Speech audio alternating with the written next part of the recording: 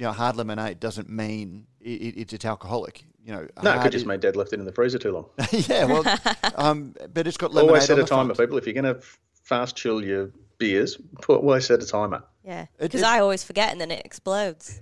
That's devastating.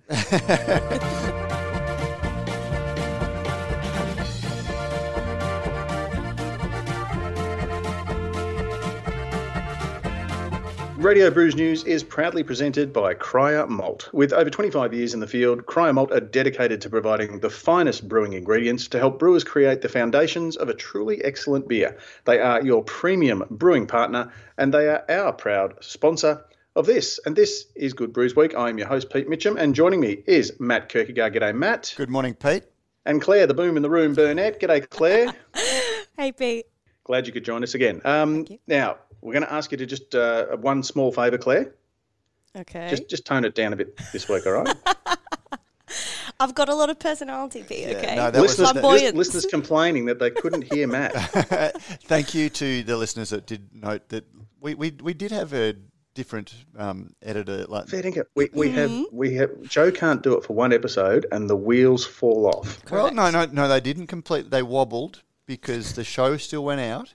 It just didn't go out with the same audio quality. So, yes, we do apologise. Joe was absent last week, and it did show. She's back this week, though. She is back this week. Yeah. She is back to polish this turd that we call Good Brews Week. And there's a fair bit to catch up with this week. I'm going to start off with a bit of a big announcement, Matt. I know we haven't done this in pre-production or in rehearsal or anything, but I'm going to use this episode as the opportunity to announce that I'm stepping down from Good Brews Week.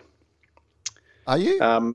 Yeah, I'm going to take up a $100 million a year offer to go and do a podcast on Spotify.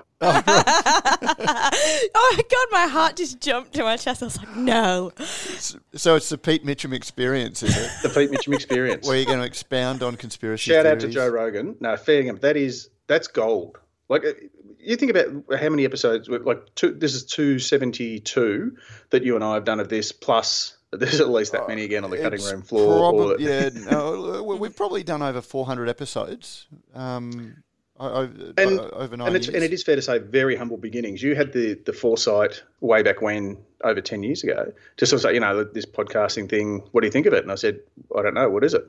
Because at that point, just to give a bit of history to it, I think the only podcast that I was sort of familiar with was when you had your FM radio, morning crew would do the funny bits, and then we're going to put it out as a podcast. I go, well, why would I want to just listen to a replay of something I've just listened to on the radio? So I didn't sort of get the thing. Went along for the ride, worked out how to do it, and I don't think it's being uncharitable to say that we started wobbly, and we've got a lot better, but. Yeah, this podcasting thing is obviously how a lot of our listeners digest their information, how they engage with the news concerning their industry. So, Matt, well done for seeing the potential so long ago. Well, yeah, but not being savvy enough to actually get a $100 million contract to put on Spotify. Yeah, I did that by way of sort of a bit of a hint. If you could just organise that for before the next episode, that'd be great. I'll work on it, Joe. Anyway, we do have a lot to talk about this week, but look, it's an interesting time for podcasts. I really believe in it's a great way to have the reason I started it was because when you write an article, when Claire and I are looking at the news, some of the discussions that we have about the story, which you can never put into a news article, are actually the really interesting things about the story. The podcast lets us, we get to do the news on the site, which matters, gives people the, what's happening. And this just lets us do the discussion and fill in some of those gaps in a way that doesn't have to be quite as strictly journalistic. So, it's a great medium, and hopefully people do enjoy it. And if you do enjoy it, make sure you let your friends know. You share it on social media. You share it to the if there's a conversation you think that people in the beer group that you follow on Facebook or on Twitter. Because it is fair to say, Matt, that the same black and white words can be read very differently and obviously affect different people very differently. And a couple of the stories that we're going to touch on today are certainly great examples of that. But let's get on with those stories, Pete. We shall do. Leading the headlines this week, Matt. Lockdown easing, but brewers remain cautious. Now, with lockdowns easing across the country, brewers are starting to reopen their venues, but many are remaining cautious. There's a sense in the industry that the scattergun and disjointed approach of state governments will adversely affect an industry that has already taken a major blow. In the Northern Territory, pubs were reopened on the 15th of May with minimal restrictions, though this led to a number of venues being warned for breaching social distancing rules, with one Darwin venue receiving a fine of more than $5,000 as a result. I think the scattergun approach, that's the bit. Does it show that we are, or does this affect differently let's call them the national brands? So the bigger brands that you can pretty much find in any of the major, big box beer retailers. Whereas, is it an opportunity for all the Sydney brewers to say, let's just look after our Sydney venues and our Sydney suppliers, and Melbourne to do the same and Brisbane to do the same? And do you think that will continue on, or do you think we're just sitting back waiting until the whole country's reopened again? I'm actually going to hand this one to Claire because she did the article and she spoke to a lot of brewers and got a lot of feedback. So yeah, and I think it was really interesting, the diversity of opinion on that. So, for example, Young Henry said, no, we're not opening, because we want to support our local venues that we supply. We don't want to be a competition for them. So obviously they've crunched the numbers and thought, right, well, we're okay for a little bit. We can hold out for a little bit longer, and they'll still sell our beers in their pubs and stuff like that. Before we move on, well, no, look, and all credit to them, because it's a very noble thing to say. But I think when your business is, Young Henry's are one of the businesses that makes much more from their keg sales wholesale than they do from their own brew pub, which is a little bit more of a touching point. So, whilst they're saying, and take nothing away from them, but they have the luxury of saying that and turning that into a marketing angle. Absolutely. And when you see their cans and everything, nationally, so good on them for doing it. But let's not forget that there is a little bit of self-serving marketing. But I mean that's exactly it. That's why I say diversity, because that's perfectly acceptable for them, whereas it's not for a little brew pub that needs to open its venue, because they were doing online sales, they were doing deliveries, but it just wasn't making up for those venue sales. So yeah, that's why I say. And somewhere like Other Side over in Perth, Frio Social, that's not opening up. That's a massive venue. It's a beautiful venue. It would be ridiculous to open something like that unless you had like a little area that you could cut off, and it wouldn't look weird that you only had 20 people in or 50 people in that kind of space. I know Bodgergy actually down in Melbourne has opened up as well, I think, and Bodgergy's got a massive venue, but I think it's got that little Moondog World's another one. Yeah. And both of those have very large floor space areas. Mm-hmm. So I guess that's probably a little bit easier to be seen to be social distancing. Mm-hmm. And it doesn't help that every state has a different bloody rule and different restrictions, and some of them are more onerous than others and all that kind of stuff. So it's a mad one. And over in the UK, I was talking to some mates, and they've only got a limit of 10 across the whole country. So you can only have 10 people across the whole country. Across the whole country, yeah. Imagine 10 people in a venue. Imagine the queue for that. And you tell that to the kids of today, and they won't believe it. No, exactly. But that's just a tiny amount. So actually, we're doing reasonably well, but yeah, as we say, it's just entirely dependent on the individual business, the way they operate, the way they think that they will be able to operate, and whether that can be sustainable in the coming weeks, as well as the different state restrictions and the city restrictions. And all right, then pop quiz for Claire and Matt. Pubs are back open. Is everyone going rushing out? Is everyone going to, beat down the doors of their local because they haven't been able to go in the last 8 weeks? I don't know. I think because of lots of people having to book in, they're all just like, oh, I'll wait until it's like properly open, because it's. I don't know about anybody else, but I don't really like to be constrained to a booking. Yeah. I just like to spontaneously turn up whenever I feel like it. And there is a bit of that. Yeah, I get the feeling that some people are really keen to get out and support venues, but I don't know how much it is just, this being locked up, I've been aching to get out. I'd want to get out, but again, as Claire said, when it's too structured in having to do that, my decision will be based on supporting a venue as opposed to feeling the need to go out, because you still can't have that same casual experience that makes a pub fantastic or makes a brew pub fantastic. In terms of volumetric measurement, is everyone keen to get out because they haven't been drinking as much while they've been drinking at home, or, as we're led to believe, they have been drinking far too much? Look, I've been very conscious of how much I've been drinking at home. I've been aware of it. No, to start off with, I don't know about you guys, but I was definitely drinking a little bit more. And then like 2 weeks in, I was like, oh no, this is hurting. I can't be doing this every day. I can't come into work. Do you think part of it too, particularly early on, and I think for a lot of people this was the case, was that if you don't have to get up early the next morning because you've got a 90-minute commute, if you don't have to wait that hour and a half to get home at the end of the day to enjoy the beer, I don't know that if you're going to have 3 beers, over the, say, your dinner period, whether you have them between 5 and 7 or you have them between 7 and 9, I don't think a lot of people. Yes, I'm sure there would have been the case where there was, 1 or 2 more.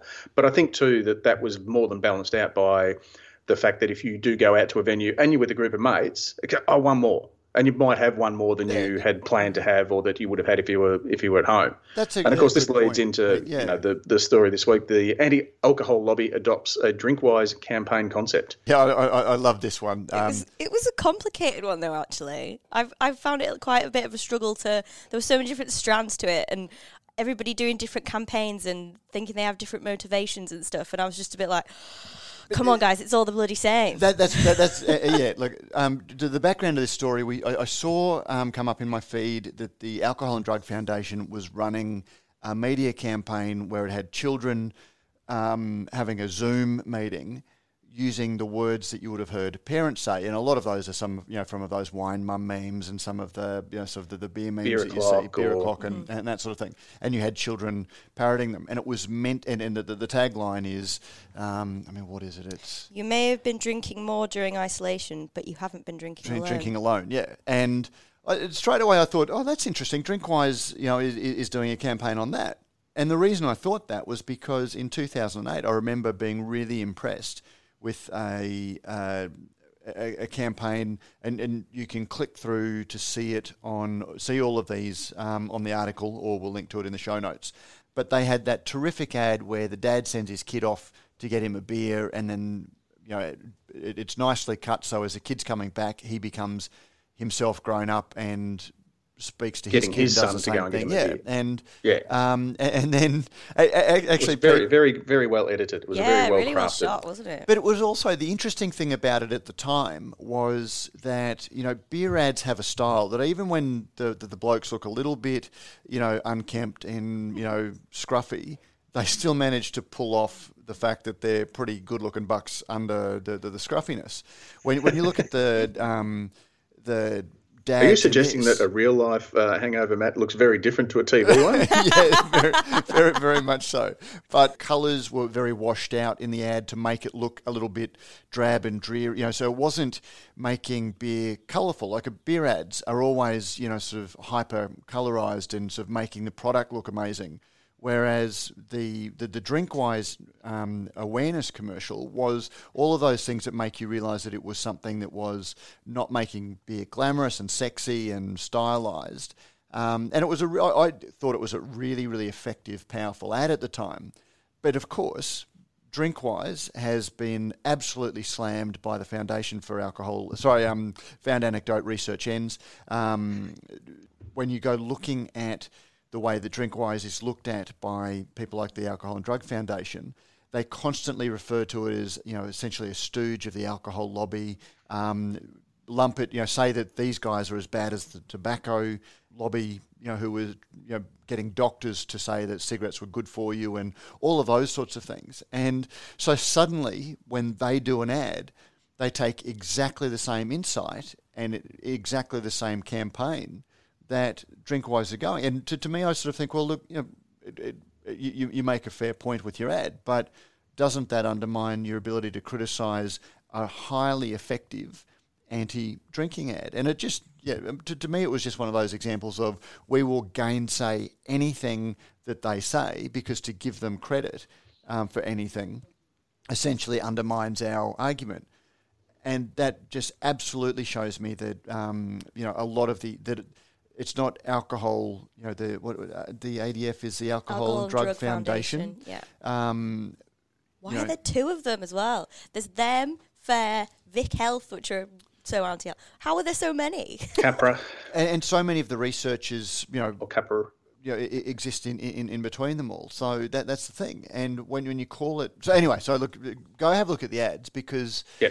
And I'll just point out to Matt, not to correct you, but just by way of correction. The Drinkwise ad wasn't an anti-drinking ad as such. It was a be aware that your drinking has consequences.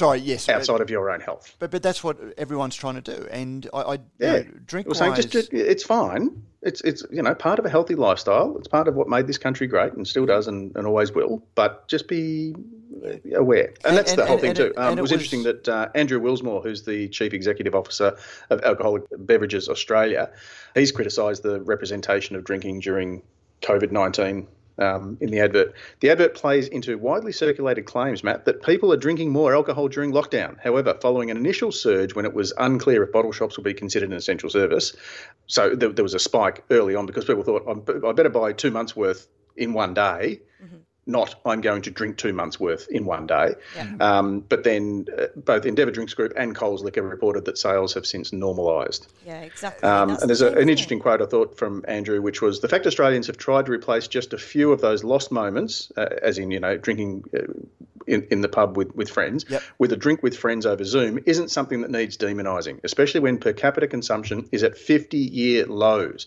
Underage drinking is at its lowest point on record, and our youngest generation is drinking more responsibly than ever before. Oh, there we go. Strongly said. Well said, strong words. Can I just point out as well that the ADF advert was based on a survey that they did of 1,000 Australian parents, and of them, 29% said they were drinking more if they had school-age kids, and then of that, 19% said that was because they were socialising on like Zoom and video conferencing and house party and stuff.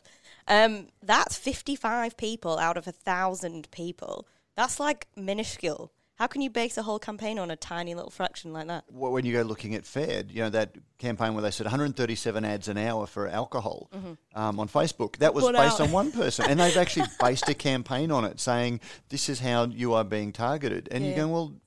Anyway, we won't go back into the cognitive God bless biases. the algorithm. Yeah.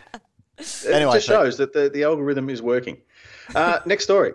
Speaking of beer, Asahi CUB sees loss of significant competitor, says the ACCC. With CUB now safely in Asahi's hands, a competition assessment conducted by the ACCC shows it allowed the sale despite Asahi having a significant impact on competition. The ACCC found that neither future market entrants nor Australia's 600 craft brewers were likely to replicate Asahi's competitive presence, and the regulator instead appears to be betting on the strength of the divested Beck's and Stella brands to replace that competition. So, Matt, you made an interesting point off air before we began recording. ACCC sitting there like Dr. Evil, throw me a frickin' beer, and Asahi says, okay, we'll get rid of Beck's and Stella, which we don't want anyway. And I said, okay, yeah, that's fine. But I was a little bit gobsmacked when I saw the competitive analysis, because I remember reading the one when the ACCC found that Coopers, and at that stage there was really only the big two and Coopers.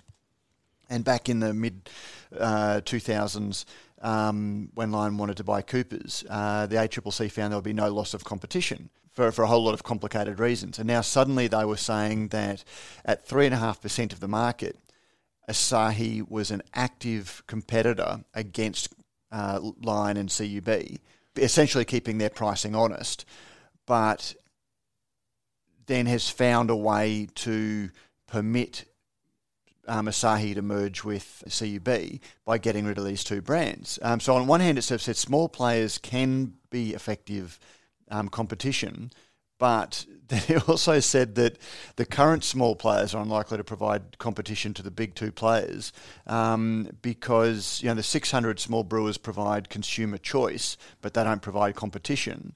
And you need... brand awareness along with marketing expenditure are extremely important to increasing the share in the beer market. And so essentially saying that a big brand, big well-known brand like Beck's and Stella with a big marketing push behind them is what you need. Now, we don't know who is going to buy these two brands, but given that it's likely to be Coopers, CCA Amatil, and CCA Amatil are the hot tip to take some of them on, or a private equity. Short of a private equity, people coming on, the ACCC has, all they have done is further allowed the market to condense. So it was just a really, really interesting bit of reasoning from the ACCC, and I really get the feeling that there's a little bit of regulator lock going on here, and that's where the regulator works so closely with the industry that they become almost imprisoned to the thinking of the industry, and that's where the point that you made was, I suspect that this market analysis or the market research that the ACCC has done has been speaking to the corporate bods in CUB and Asahi, and they've sort of said, well, look, you need a strong brand that's well resourced to compete against us. So how about we get rid of these two brands that, when we've got 37 international brands now, we're not really going to be able to use, because they essentially, Stella plays second fiddle to Peroni, which is the brand that they've kept, and Beck's is kind of like a nothing brand really anyway. I think it only comes out whenever the football's on or something. It's a football sponsor. Yeah, I barely see it. So they've almost, played a smoke and mirrors game. But we'll see. Look, it's always going to be difficult too, in terms of the way the Australian market behaves compared to other similar sizes, I guess. And you look at, we've got a country that's the size of America, but we've got a population that's 2/3 of California's. Yep. And sort of spread far and wide. So it's going to be a lot. Yeah, the competition, I guess. What is it? Action and reaction, all that sort of stuff. It is always going to be quite unique. It did raise an interesting point about craft brewers, for example. Because I honestly think that they do make a good point that once you get to a certain size, it is what was the phrase that they used? It was brand awareness along with marketing expenditure are extremely important. And you do see it. We've seen it internationally, and we've talked about the glass ceiling that craft breweries operate, and it's a theory that I've had for a while, that you see, breweries like New Belgium, you see breweries like even Sierra Nevada, they get to a size and they don't seem to be able to go to the next level because craft, it's almost as if craft is self-limited, and once you get out of that craft bubble, once you sort of hit that glass, unless you're marketing the way that the big boys do and you engage in those tried and proven business methods, you don't keep growing. And that's where, I think the ACCC does make a point. But then again, making it harder for the small competitors to compete by ever increasing the concentration of the industry doesn't help. And Matt, either. Speaking of the small competitors and their fan base, as is often the case, the comments in the stories do sort of show, I guess, another side to the way that competition and independence and craft is seen by the Australian beer drinker. Yeah, look, it's interesting. You always get, Stephen Brooks from, is it Captain Bligh in Captain Bligh's down in Hobart. Can always be relied on. Oh yeah, no, great little venue, great little brewery. He won't have a problem with social distancing because you can only fit about 6 people in there at any one time anyway. And Stephen is an absolute passionate advocate for local. But so he made the point. This is just going to be sort of helping foreign economies by taking your money overseas. And I had to sort of step in because the argument is much more nuanced. Yes, the profit, yes. Yeah, but a lot of people are employed in Australia by Asahi. In fact, Asahi employs more people in Australia than CUB did because they've got all of their drinks businesses as well. I think CUB's like non-alcoholic beverages. Yeah, all of their soft drinks and their distribution arms, and anyway, they do have a range of non-alcohol businesses, and I think they employ close to 2,000 people. CUB employed 1,600. So there are a lot of people who will be, their mortgages are dependent on this foreign-owned company. The big brewers tend to buy local barley. They tend to buy local sugar, and use local suppliers as well. So there is a lot of economic benefit to them operating. They're not as inefficient as craft breweries who employ more people per litre and that's a strong argument that you can make. But I always get a little bit, I get a little bit cynical when I see people banging that drum, that, spend your money, support a local business. Because over the last couple of weeks, I've seen local, businesses saying, keeping local alive, using that campaign when they're a local bar, that 80% of their shelves are stocked with imported beers. To my way of thinking, if independence matters, I don't know how Australians supporting an American independent brewery assists our local market at all. It's just one of those complicated things that it becomes a marketing slogan that you just bandy around. And it's interesting, imagine if an Australian company had bought CUB, what would they say then? Because an Australian company kept the profits within the country. Well, they still wouldn't like it because it's big. Exactly. They'd find out something else to have a go at. and I'm not saying, and I'm not having a go at anyone that I sort of mentioned. I'm not sort of having a go, but I'm just saying that, when you just sort of weigh in and say this is bad because the money's going off, it's always a little bit more nuanced than that. Unless you are an Australian-owned brewery using all of your ingredients in Australian, the brewery swag that you sell is shirts made in Australia, not made in China. The more rabidly you parrot these expressions, the less they actually mean.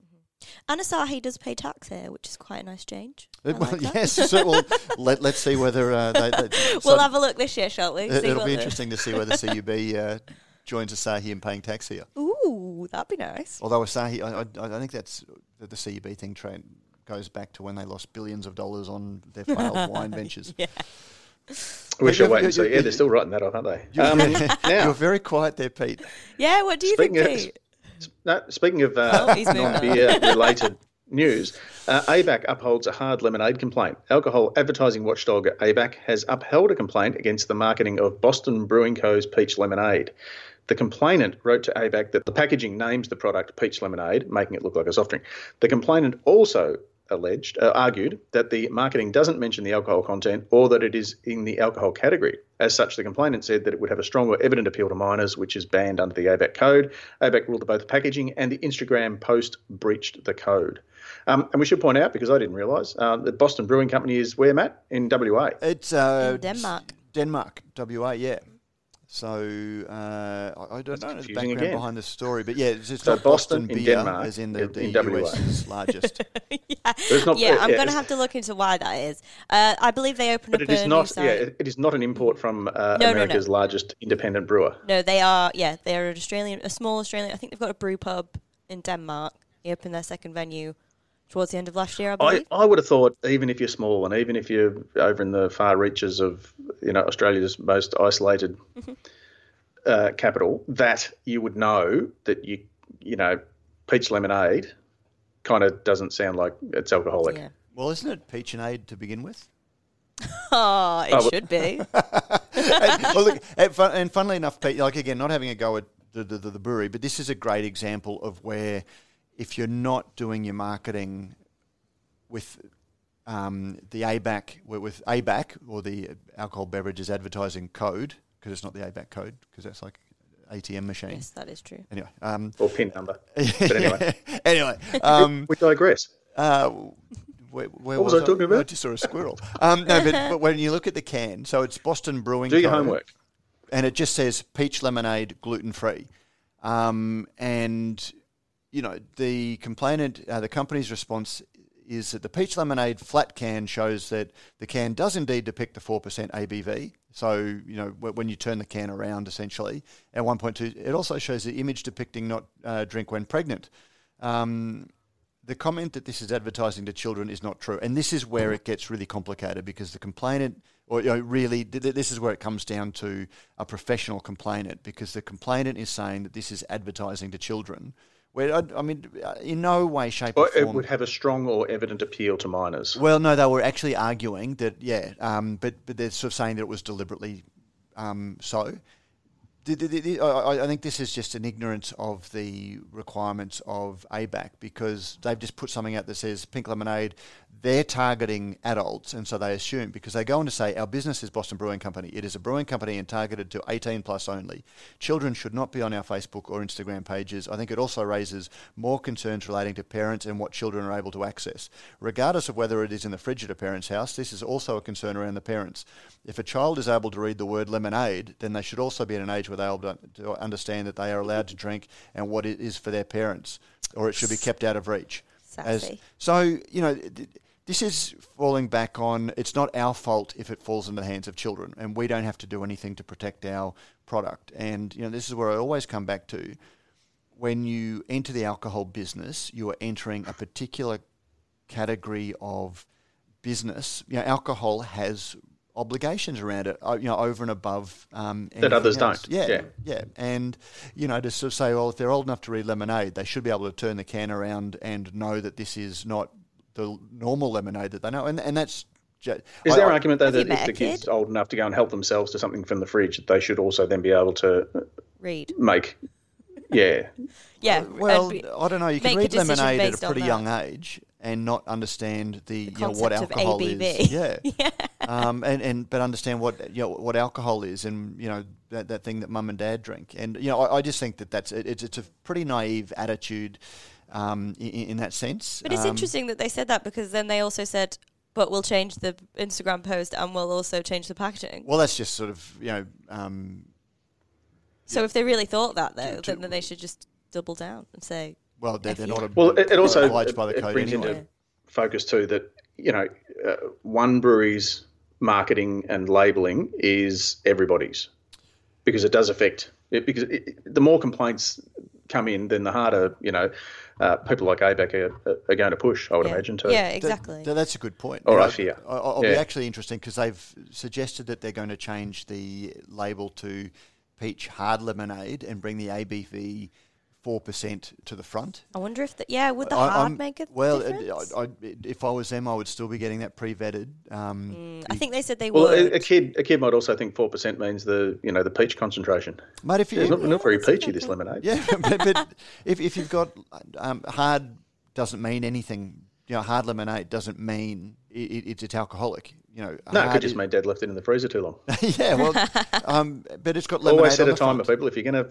fast chill your beers, always set a timer. Yeah, because I always forget and then it explodes.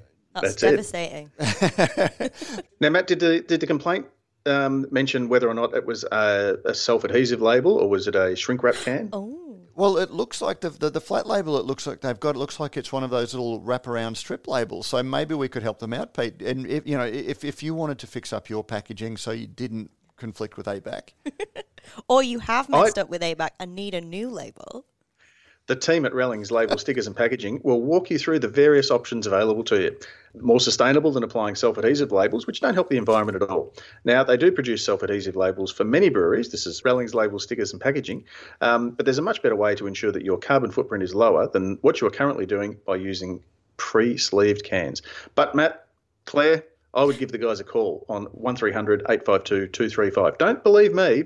Ring them and find out for yourselves. 1300 852 235 to find out more. Seamless. Just like a Rellings shrink sleeve can label. It's a bit of a mouthful, that. Seamless. Now, small brewers are the heroes of local pubs as restrictions lift, Matt. Apparently you can't get a CUB beer anywhere in the country at the moment because they didn't realise that the restrictions would at some point be released. Yeah, some of our regular correspondents have been suggesting that. Look, I'll call them conspiracy theories. Like there has been some scuttlebutt going around the pub that I think it was to the effect that CUB decided to service its kegging lines and then suddenly got caught flat-footed. That is a very detailed theory. Oh no! Read some of the Kennedy assassination theories, and then you'll see some. So it's not up there with that, but the suggestion just watch is, Conspiracy with Mel Gibson. That's another good black movie. helicopters hovering over some of the CUB pubs, and never buy a copy of Catcher in the Rye because suddenly they'll be tracking you. But anyway, that's it. You'll be flagged. Yeah, look, as It's a with, shit book anyway. Absolute rubbish. I haven't boring. read it. It just takes because too I'm not long. a serial killer. Anyway, Yeah, get to the point. Come on, Holden. But anyway, as with most, I've been harassing contacts at CUB to, during a very busy week when they've also been acquired by another company, to try and get to the bottom of this. And as is often the case, the truth is much simpler than the conspiracy theory. I think there's something like 30 to 40,000 licensed venues in the country that are all suddenly starting to come out of lockdown, having not ordered any keg products for 8 weeks. Best part of 10 weeks, yeah. Yeah, and suddenly everyone is ordering at the same time. And, you saw what that did to our toilet paper supplies. There was never a toilet paper shortage. There was a supply shortage because they couldn't get it out to the shelves fast enough. And that's a little bit the same with what's happening apparently with CUB. Getting beers across the Nullarbor. CUB doesn't have a WA brewery. So there's no issues with packaging. There's no shortage of beer. It's physically getting it out to everybody that they are imposing some small limits. Now, there was also some suggestion that they were redating kegs that had been taken back. I've been told... What is the purpose of that? Why would someone do that? Well, basically... Well, you take an 8-week-old keg, but you put a new sticker on it that says it was... So it's the beer in by it's date old. is now... Oh, Yeah, So the not a beer is brewed old. on date, but a best by date. Yeah, I can't see... Yeah, I'm not can't- sure they're allowed to do that, I would have thought. Are they allowed to well, do they that? could, but it's bad business. And if they do it as obviously as the photos that were posted, then it's not good for your business. So you'd kind of, I can't say that they didn't do it, but you'd sort of think that they're smarter than that. But then the again, stuff's also got an 18-month, best before anyway, hasn't it? well, it doesn't. I mean, beer doesn't go off. Like that's the thing. Like it doesn't spoil. It just doesn't taste as good. So, and I would have thought that they would. They spend so much time and effort in a way that consumers very rarely see to make sure that their beer is at peak condition. That I'd be very And look, Matt, surprised if they would undermine to that as themselves well, that way. and as part of the story, I don't think that small independent brewers are going to get a shot at the big ALH taps. But I think what it has shown is that there's been a great opportunity for some of the brewers in the smaller regional areas to create an arrangement, create a relationship with the local hotelier that may not have been available to them before, because, look, I've got beer. Do you want some? Yeah. I can give you a couple of taps right now. They may not last, but I think it's great that at least some of the locals will be able to have access to locally brewed beer outside of the venue itself, Absolutely. outside of the You never brewery know itself. what that'll come to. And that's got to be a good thing. And don't forget that this is one story about one brewer who has picked up, maybe a couple of taps in his local area. Yeah, it sounded like it was a whole It was a trend, and then I read it and I was like, "There's it only sounded one like it was a brewery." local. Yeah, it was one brewery in a local paper. And Which is great. if We you're a love it. local paper looking for an angle to do a story, then sometimes you can sort of come up with something that sounds much bigger trend than it is. You don't think, though, that perhaps some smaller brewers with some smaller scale hotels around them, even if it's a bit of package stock, I absolutely, Yeah. no, I absolutely think there. that there is the potential for that to happen. All I was saying is that I don't think the one article that we've seen highlighting it is proof of is proof of that trend. Actually, Pete, just to tease next week's Beer as a Conversation that I recorded yesterday, because it's sort of on a similar theme. I spoke to Kylie Lethbridge, the new GM of the IBA. yes. I've sat down remotely and had a really great conversation with her yesterday, and sort of, expected there was a whole range of topics I expected to talk about.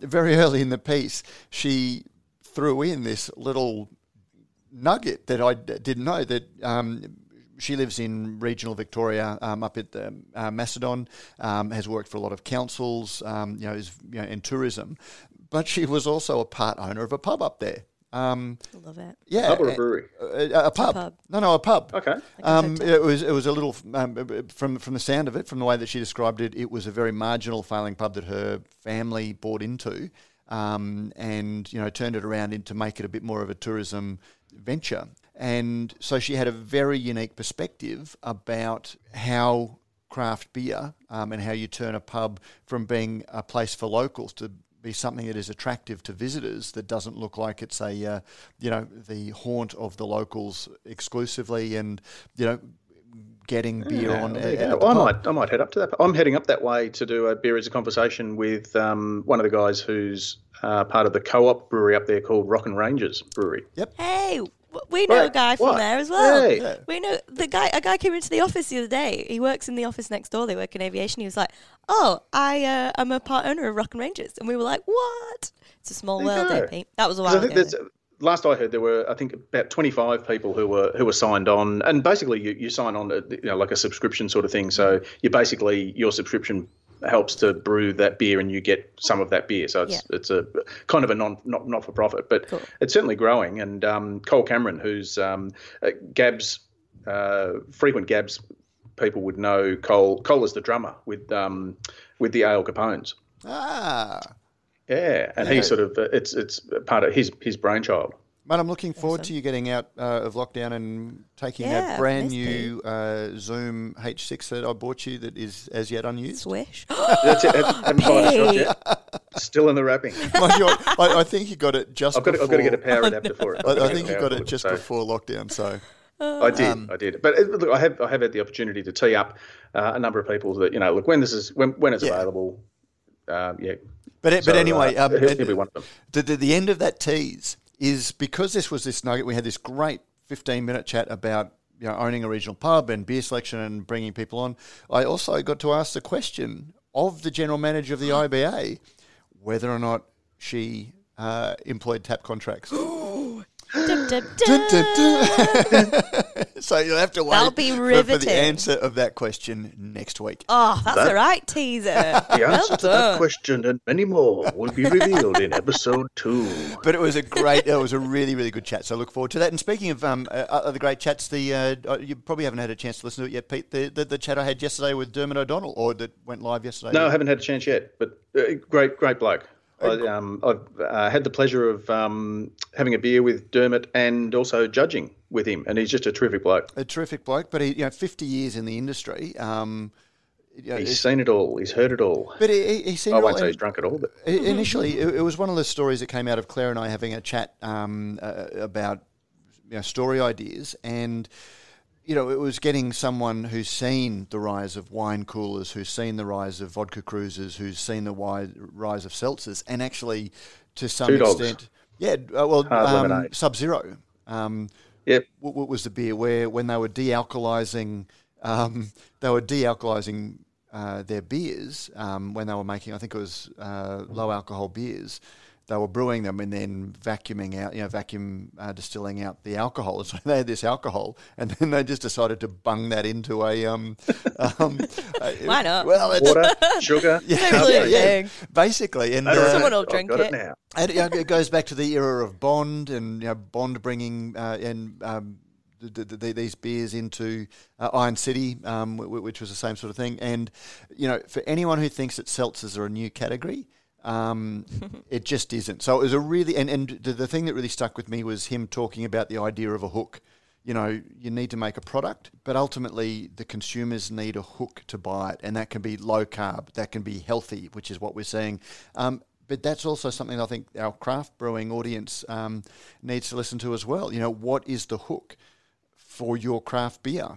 Is independence a strong enough hook? And that goes back to what Pete said. So, have a listen to it. You've got 53 years of brewing experience distilled, and it could easily have gone for hours, that conversation, if we'd sort of dug a little bit into any of them. So it did. It was kind of like a stone skimming across the pond, and we might go back and touch on some of those with Dermot. And I'm sure it's one of your fine good chats. Speaking of good chaps, the people at Beer Cartel remind us that all letter writers will receive a Brews News bottle opener or something and go into the draw to win a mixed six-pack. And that's thanks to our very good friends at Beer Cartel who sponsor our Letter of the Week. And now it's time, Matt and Claire, to delve into the mailbag.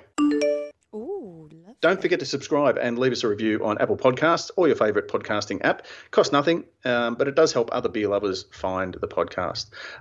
We did get lots of comments, and keep up the comments on the Facebook group and also on the radio, the Australian Brews News Facebook page. The comments, as I say, often give us far more information and entertainment than does the article itself. No offence to you, Claire, because the articles are always great. Thanks. But I love the comments, particularly when you get in and you do rude words. That's good. Sometimes it's required. Now, Matt, just getting word from our foreign correspondent, Josh Gable in the Facebook group, French foreign correspondent here. See, he's naming himself. He's given himself a No, I gave him title, that title. Matt. No, that wasn't. Okay. We caught up at with the first day of bars opening up in France. The limits on people are based on actual building capacity and keeping a metre between tables. You have to keep a mask on while standing or moving about to get to the bar. There's a hand sanitizer available at the entry and exit with a flow through the bar like IKEA. Did you? Oh, look. Thank you for that, Josh. There's tension in the bars here as bar owners are trying to stick to the rules, but some of the regular clients are showing up without masks and they just want to put some pints away. I decide, would you really want to get upset? Like, look, nothing against the French. Some of my best friends are rude and arrogant, but I would imagine that there could be some interesting discussions with regulars, you know.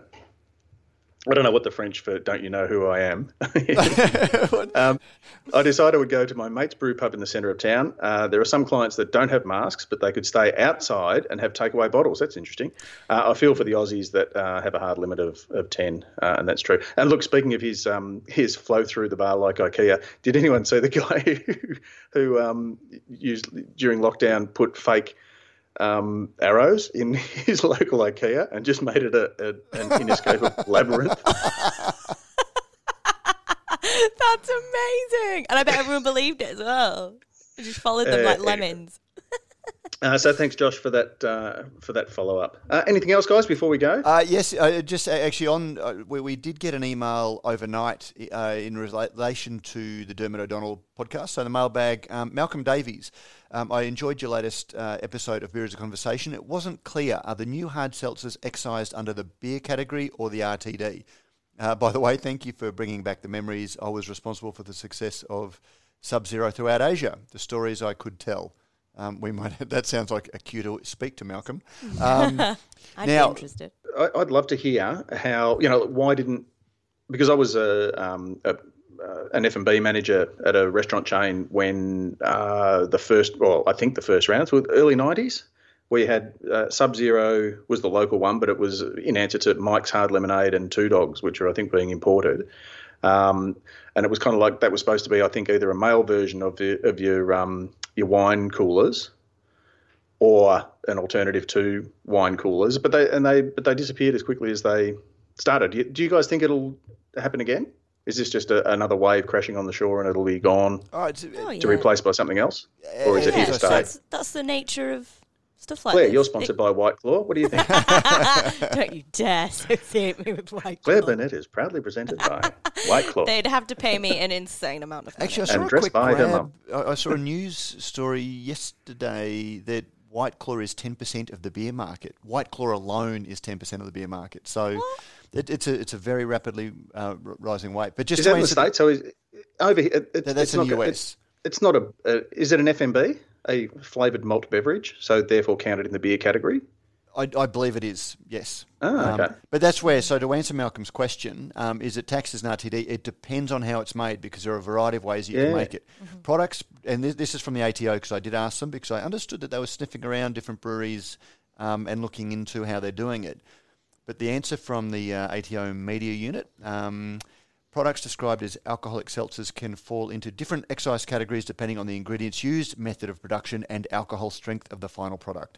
Where manufacturers want to produce a beverage that is classified to the excise rate for beer, they'll need to ensure that their product complies with the definition of beer found in the schedule to the Excise Tariff Act 1921, the schedule, page 57. So I'll link to that. Riveting. The ATO also monitors trends in the alcohol industry and advises the Treasury Department where they may have policy or revenue impacts. So basically, they could be both. It could be anything, depending on how it's made. So, yeah, you need to be very Whichever one's careful. going to give the ATO the biggest kick, bang for their buck, I reckon that's what they're going to deem it. Mm. And if they start noticing that it's affecting revenue, you may find that they'll change the definition of beer again. Yeah. Interesting. Matt, thanks for joining us again. Oh, mate, thank you for being joined. What's the plan? What do you got on this week? Are you physically distancing at a couple of venues? I'm not. I might go for a hike off. this I'm off weekend. to Brendale's got barbecue on tomorrow, so I'm off to go. Brendale I can't help Brewing? it. I need to. No, I need to get another local. I live out in the middle of nowhere. That literally is my only local. I think Claire is sponsored by Brendale Brewing, actually, given that she I did her wish. podcast there and that's her local. So That's Sorry. the only one she's banging on about it. I'm sorry. We do thank Cryer Malt. We do thank Rellings Label Stickers and Packaging and the guys at Beer Cartel for making all this possible. And, of course, and thanks to Joe as well. And Welcome thanks back, to you for listening. and we to thank you, episode Pete, for hosting. 272. Yeah, thanks, Pete. Anyway, I'm Pete Mitchum. I've been your host, and it's been a pleasure. I'm not really going to Spotify unless just waiting for the cash register, Make me waiting an for the offers to roll in. You just never know. Good bloody Thanks for joining us, and we'll catch you all again next week for Good Brews Week.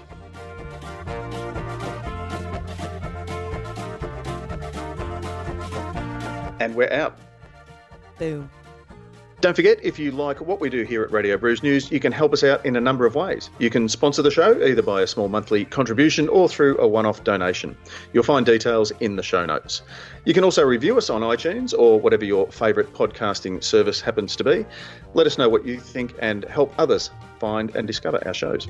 Finally, you can tell us what you think about what's going on in the beer industry by emailing us at producer@brewsnews.com.au. All letters received will receive in return, as by way of thanks, a Brews News bottle opener. And thanks to our very good friends at Beer Cartel, the letter of the week will receive a mixed six-pack of great Australian beer. We love hearing your thoughts on the stories we cover because, as you may have heard, beer is a conversation.